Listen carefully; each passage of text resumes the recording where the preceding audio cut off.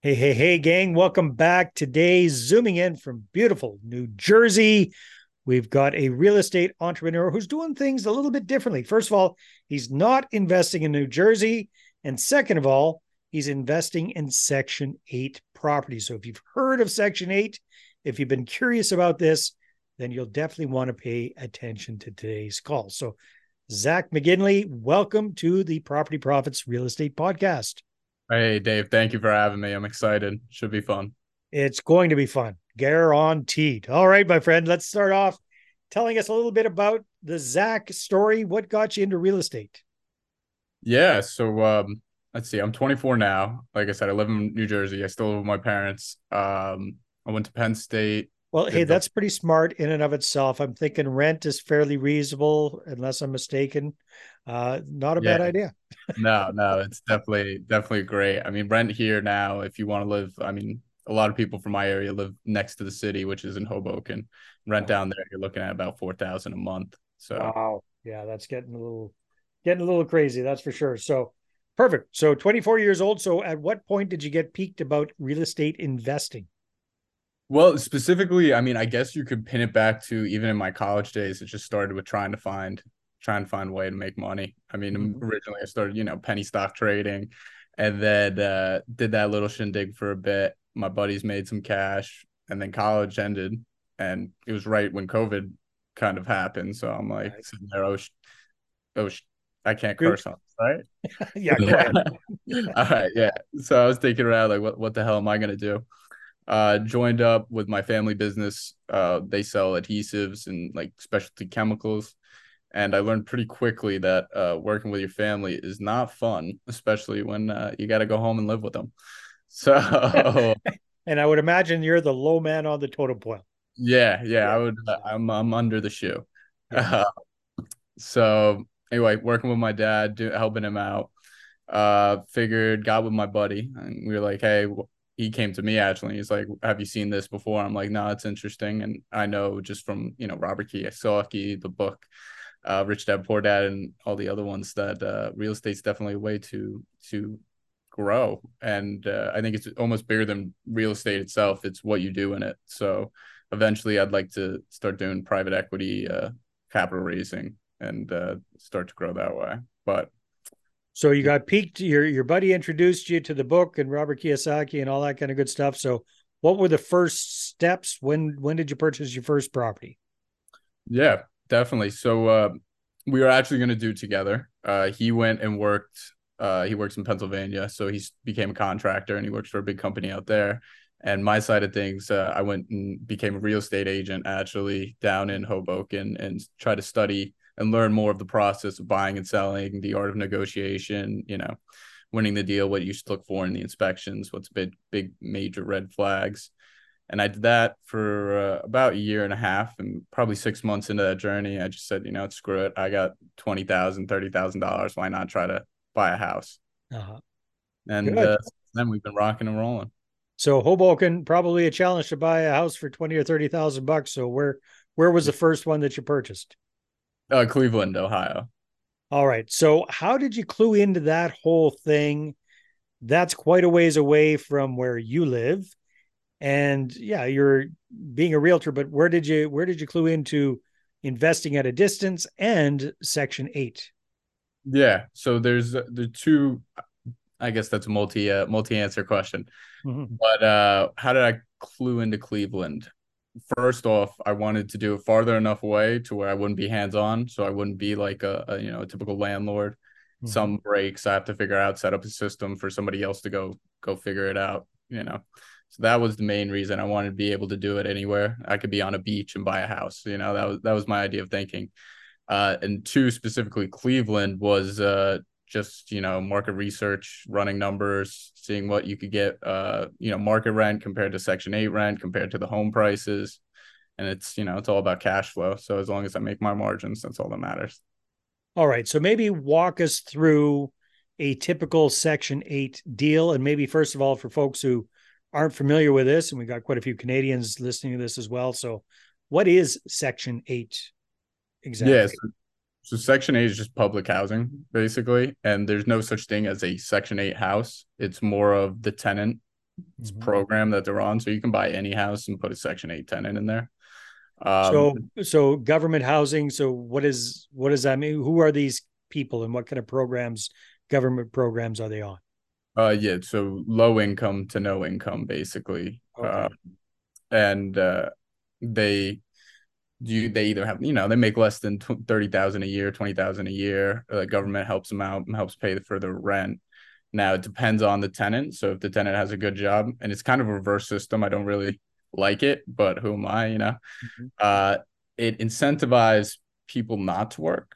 Yeah. So if you don't have a job, the government will pay for all of your rent compared to if you do have a job and you're trying to make yourself better, then they'll pay, 75%, for example. And Yeah. to me, So they almost reward you for not working, right? So it's yeah. exactly, exactly. Yeah, personally, I'm against it, but I'm a capitalist, so I like to Yeah, make that's money. right. Hey, you figured out how to make it work for you. Okay, Yeah. very good. So these are tenants that the government is subsidizing or completely paying for their rent. What kind of, are they encouraging them to live in kind of really crappy, cheap type properties, or are they paying pretty good rent for these properties for their Section 8 Yeah, clients? yeah, no, that's a good question. So it's really less of they're incentivizing the particular house because the tenant is just like any other tenant. So whether you're on Section 8 or you're a regular guy like you and me, Dave, who are looking to rent out a place, they Mhm. get to pick their property. However, there's just a backlog of so many people on Section 8, and not only in Cleveland, like it's all over the United States, all major cities, and soon enough, I plan on expanding out there too. But there's too many people and not enough people for that will are willing to rent to Section 8 tenants.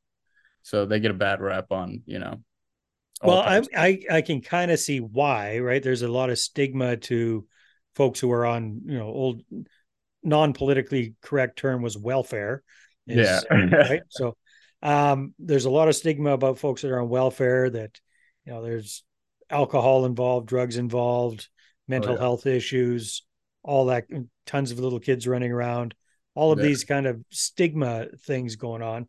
So were you worried about that when you first started looking at renting out to these people, or what's your thoughts on that? Not really. I mean, I like to look at people like blank slate. I haven't met you, and unless I find something in your background to tell me you're lying or you're wrong, then you're good with me, kind of thing. Mm-hmm. Uh, I wouldn't say that was a major worry about me, just because of the systems I put in place within the lease and the operation I'm kind of running with my people out there to make sure that nothing happens with the house. Mm-hmm. So, as any landlord would, it's always in the back of your mind, but we try to mitigate that risk as much as possible. I guess my question would be, Zach, is at the end of the day, is it really the tenant that you're renting to, or is it the government that you're renting to? Who's on the hook if your house gets thrashed? Yeah, so it's both. I mean, the government's not really going to pay you for damage done to the house. So it's the tenant in that aspect. However, it's a little easier to evict a tenant that you would want to because if you evict a tenant on Section 8, they lose what's called their housing slip. Oh, You only get one housing slip in your whole life. So, wow. yeah, so those tenants really want to hold on to them pretty tightly. Plus, you So, say supply and demand. There's just a huge demand oh, for the yeah. housing, the Section 8 housing. So you got a lot of people that are living in really, heck, they might even be unhoused. They might even be homeless, Yeah. waiting to get the opportunity to get one of these kind of properties. I did not understand that. That's good to know. Okay, now the other probably false assumption that some people might be running on is, okay, well, if you're renting to these kind of people, these Section 8 kind of people, they don't have very much money. How much is the government willing to subsidize for their rent? Like, are you able to get fair market rent for your property, or do you have to kind of charge give them a discount? No, you actually get a premium. Really? Yeah, the government offers premium due to the fact that, just like you said, supply and demand.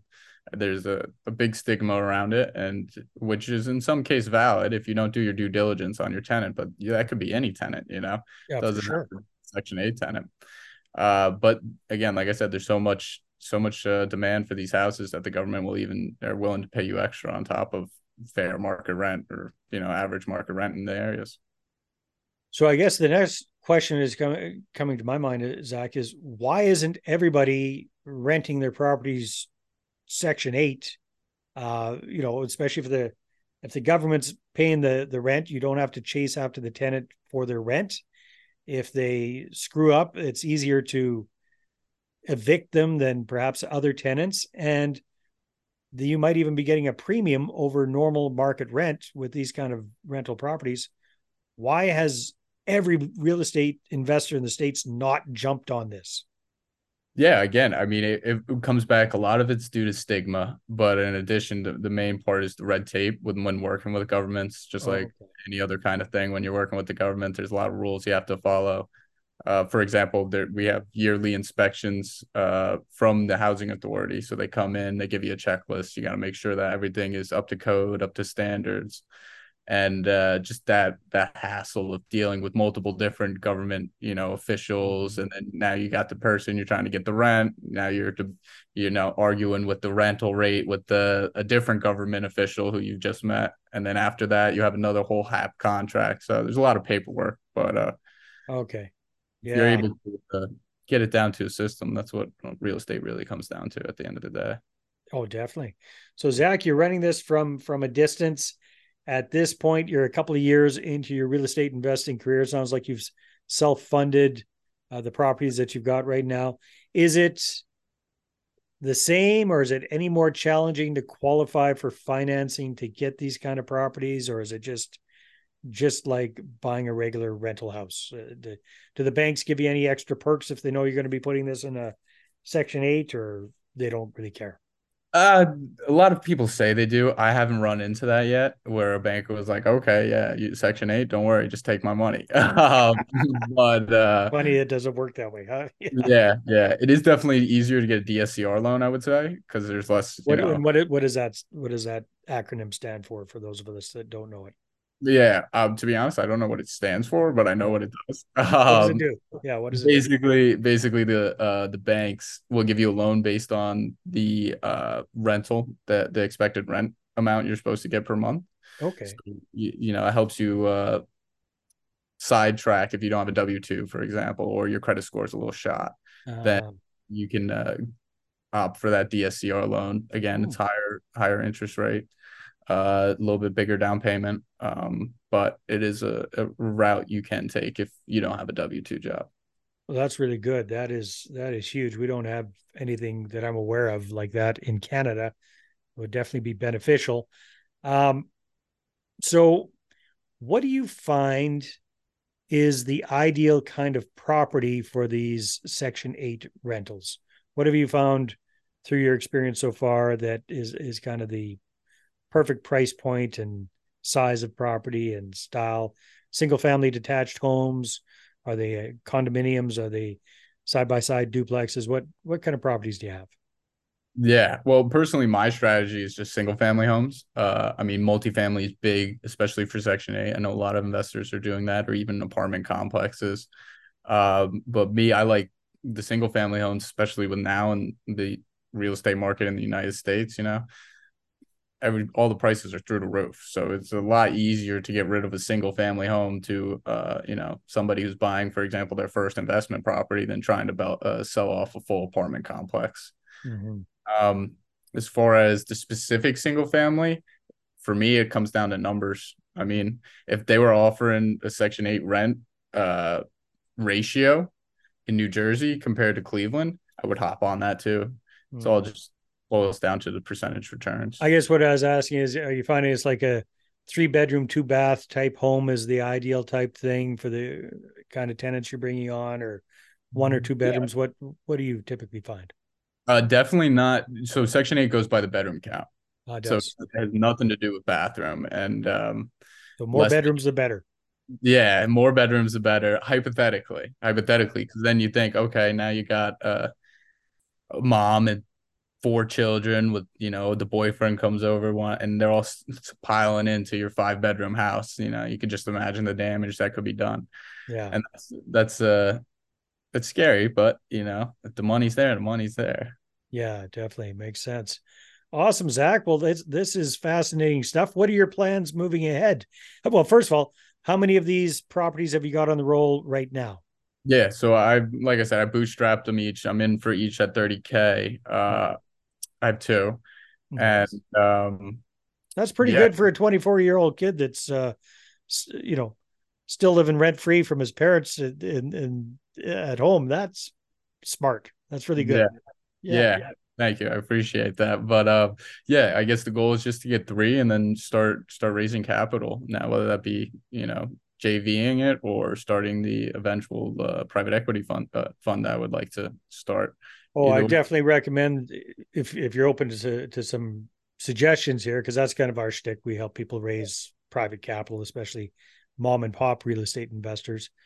What I would highly recommend you do, Zach, is start with joint venture partners, Mhm. get a bunch of properties under your belt that way, proof of concept. You seem like a very smart systems focused person. So get your reporting systems, get all of that dialed in with joint venture partners, um, and build up that experience and that credibility way before you start looking at starting your own fund, because starting your own fund is very, very, very expensive. Yeah, And well, you're getting used to paperwork, but yeah, the paperwork involved and the legalities involved and all that kind of stuff is pretty big. So you definitely. may or may not want to go down that route. If it were me and I were a young guy again like you doing this kind of stuff, which is brilliant, I would look at how can it, because you already know what works. You can cookie cutter this Yeah, and just rinse and repeat, rinse and repeat, rinse and repeat. So 30 grand gets me another house. So you just need 30 grands is what you're coming up with, right? So, yeah, and that's not a very big investment. That's the no, beautiful thing, right? So you bring on a joint venture partner with 30 grand, you get into one of these kind of properties, you do a profit split on them. Maybe you're charging a little bit of a management fee in addition to your share of the profit to, get everything going there. But if the cash flow is like I think it probably is, which is probably very good. Just give me an idea. What's your average cash flow between the two properties you got right now?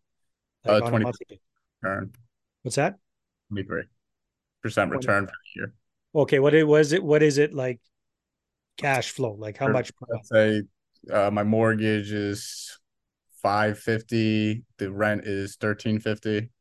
So it's cash flow positive, $700 or something like that right off the bat. Yeah, so perfect. So imagine that. $700, even if you had to split that 50-50 with your investor partner, Yeah.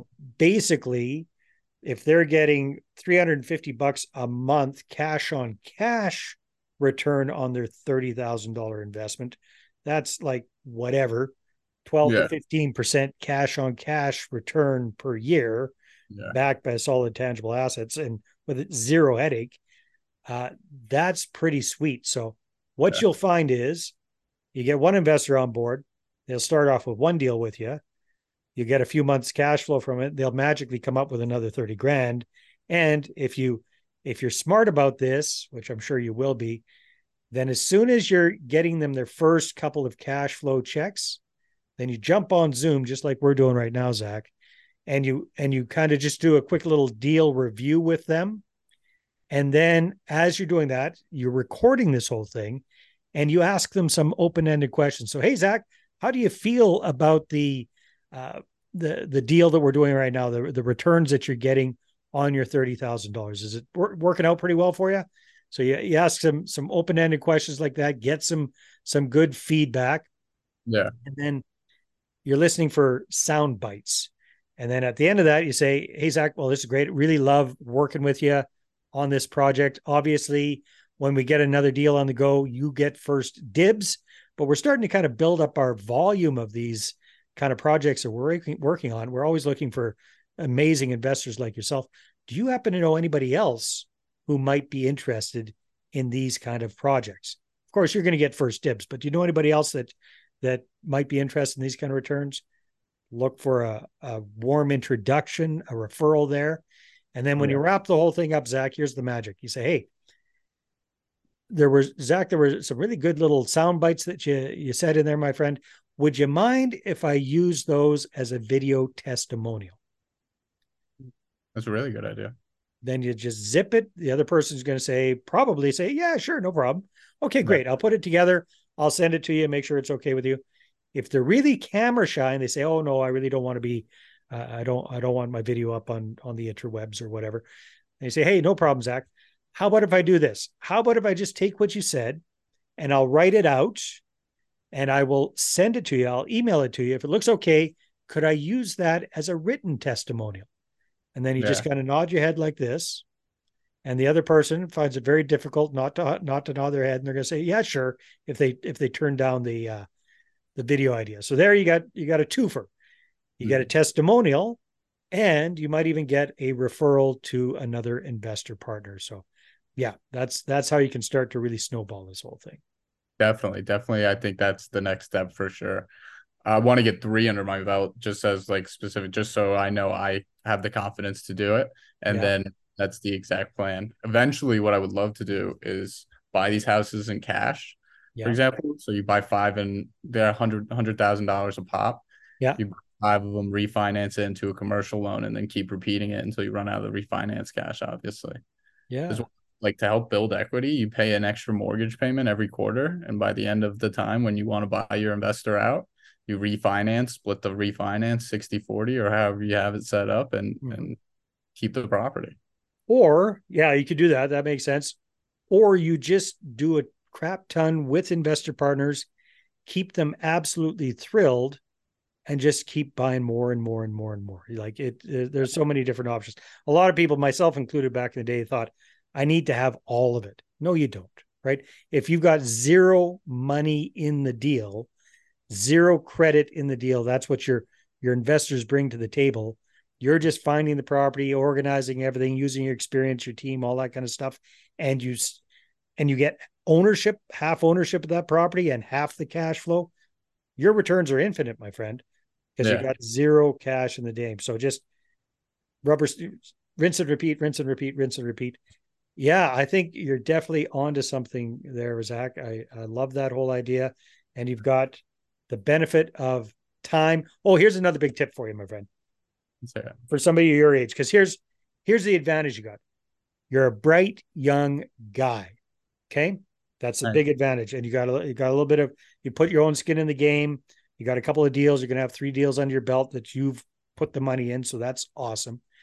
The disadvantage you have compared to an old fart like me is somebody looks at your fresh baby face and they Yeah. look at my old grizzled, wrinkled face, and they're going to go, this guy knows more about what he's talking about than that young punk does.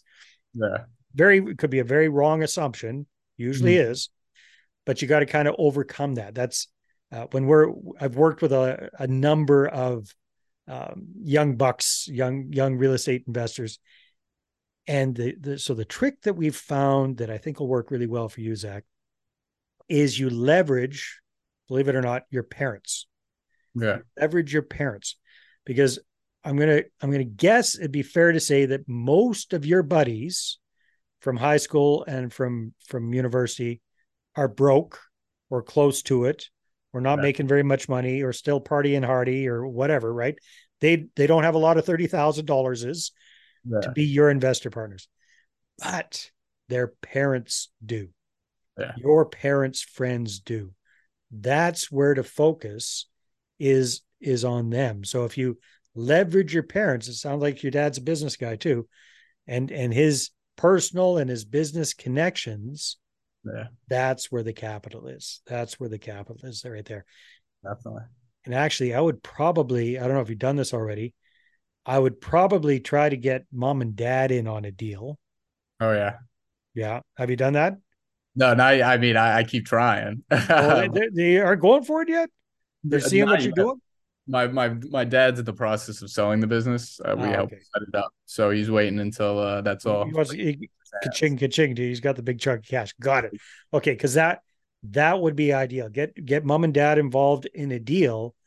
So when they invite their friends over for dinner and you happen to be doing a little presentation about what you're up to with real estate, yeah, they can legitimately say, yeah, we're invested in one of Zach's properties, and working exactly like he's talking about there. Yeah, Yeah, I think definitely, that's the definitely, easiest way. definitely up here. I'm definitely going for that too. Yeah, I was just thinking about a young couple, Jake and Leanna, that we're working with. They're they're fairly young, but they have that's where I got this idea. They leverage their parents. Yeah, So we were telling them, hey, get a bunch of these investor meetings booked. So their parents were helping them out. They would get set up with their parents' place, and they'd be, you know, the parents would invite a couple of couples over for whatever drinks or something like that. And Jake and Leanna were there, and they happened to be doing a presentation with the parents, and then they invited these folks in, and it's like they got investors engaged left, right, and center. So, yeah, definitely. Yeah, yeah, it's a nice. smart idea. I mean, you just have to leverage your network at the end Oh of the yeah, day. for sure. Well, no, you got to leverage your parents' network. That's who Exactly. you got. That's who you got to leverage. Awesome, my friend. Well, time flies when we're having fun. If people want to get more Zach McGinley, how can they do that? You could follow or connect with me on LinkedIn, follow me on Instagram, shoot me a tweet. It's Zach McGinley, ZAKMCGINLEY, or Z McGinley on Instagram. Sounds good. Well, keep up the good work, my friend. Can't wait to hear how things pan out for you with raising the capital. Definitely. Thank you for having me, Dave. I appreciate it. All right, everybody, take care. We'll see you on the next episode.